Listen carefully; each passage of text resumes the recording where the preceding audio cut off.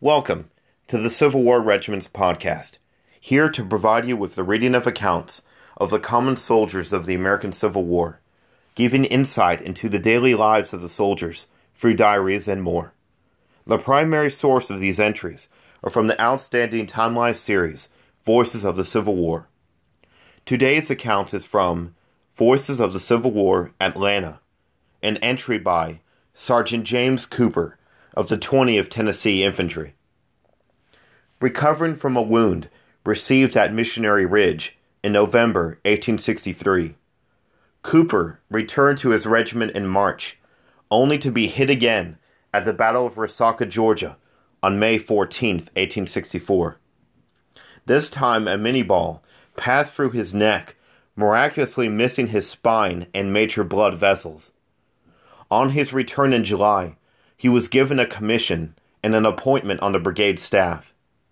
After the war, he went back to his home in Nashville, Tennessee, and eventually became a top breeder of Jersey cattle. Here follows his account of the Battle of Resaca. During the night of the 13th, we worked at the fortification, and on the 14th, about 12 o'clock, the enemy advanced in force and began a heavy attack. We repulsed several assaults, and about 3 o'clock we were sitting behind our rail piles, waiting for another charge. At this time I was shot by a sharpshooter who had crawled within a short distance from the works. I was sitting down, closely wedged in by my companions on every side, for the position was very exposed, when all at once I felt a terrible shock, and with a sinking consciousness of dying, became insensible. In an instant I recovered my senses, and found myself with my head fallen forward on my breast, and without power to move a muscle.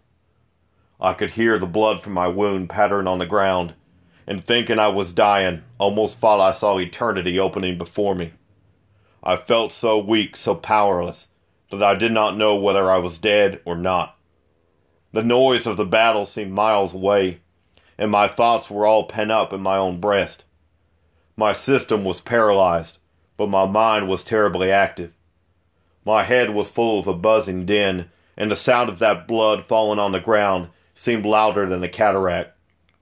I finally recovered the use of my tongue, and still thinking I was dying, told the boys that it was no use to do anything for me, that I was a dead man.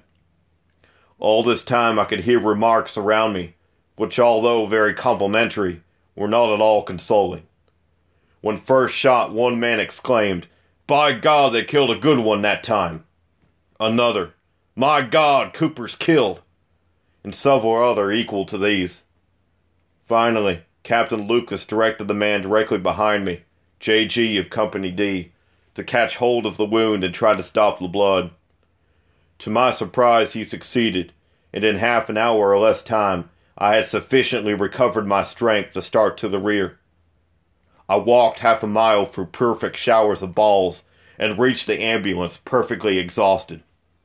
I was taken to the hospital, and after being exposed to some dangers from shells, that night we were taken to the railroad, and then to Atlanta.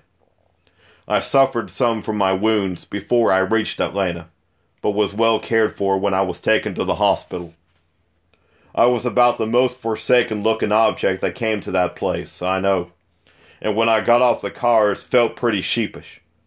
The entire crystal of my pants was gone, and I was covered with blood and dirt, so I had reasons for feeling sheepish, being exposed to the sharp eyes of about 400 ladies. If their eyes were sharp, their hands and hearts were tender, as I soon experienced. Sergeant James Cooper, 20th Tennessee Infantry.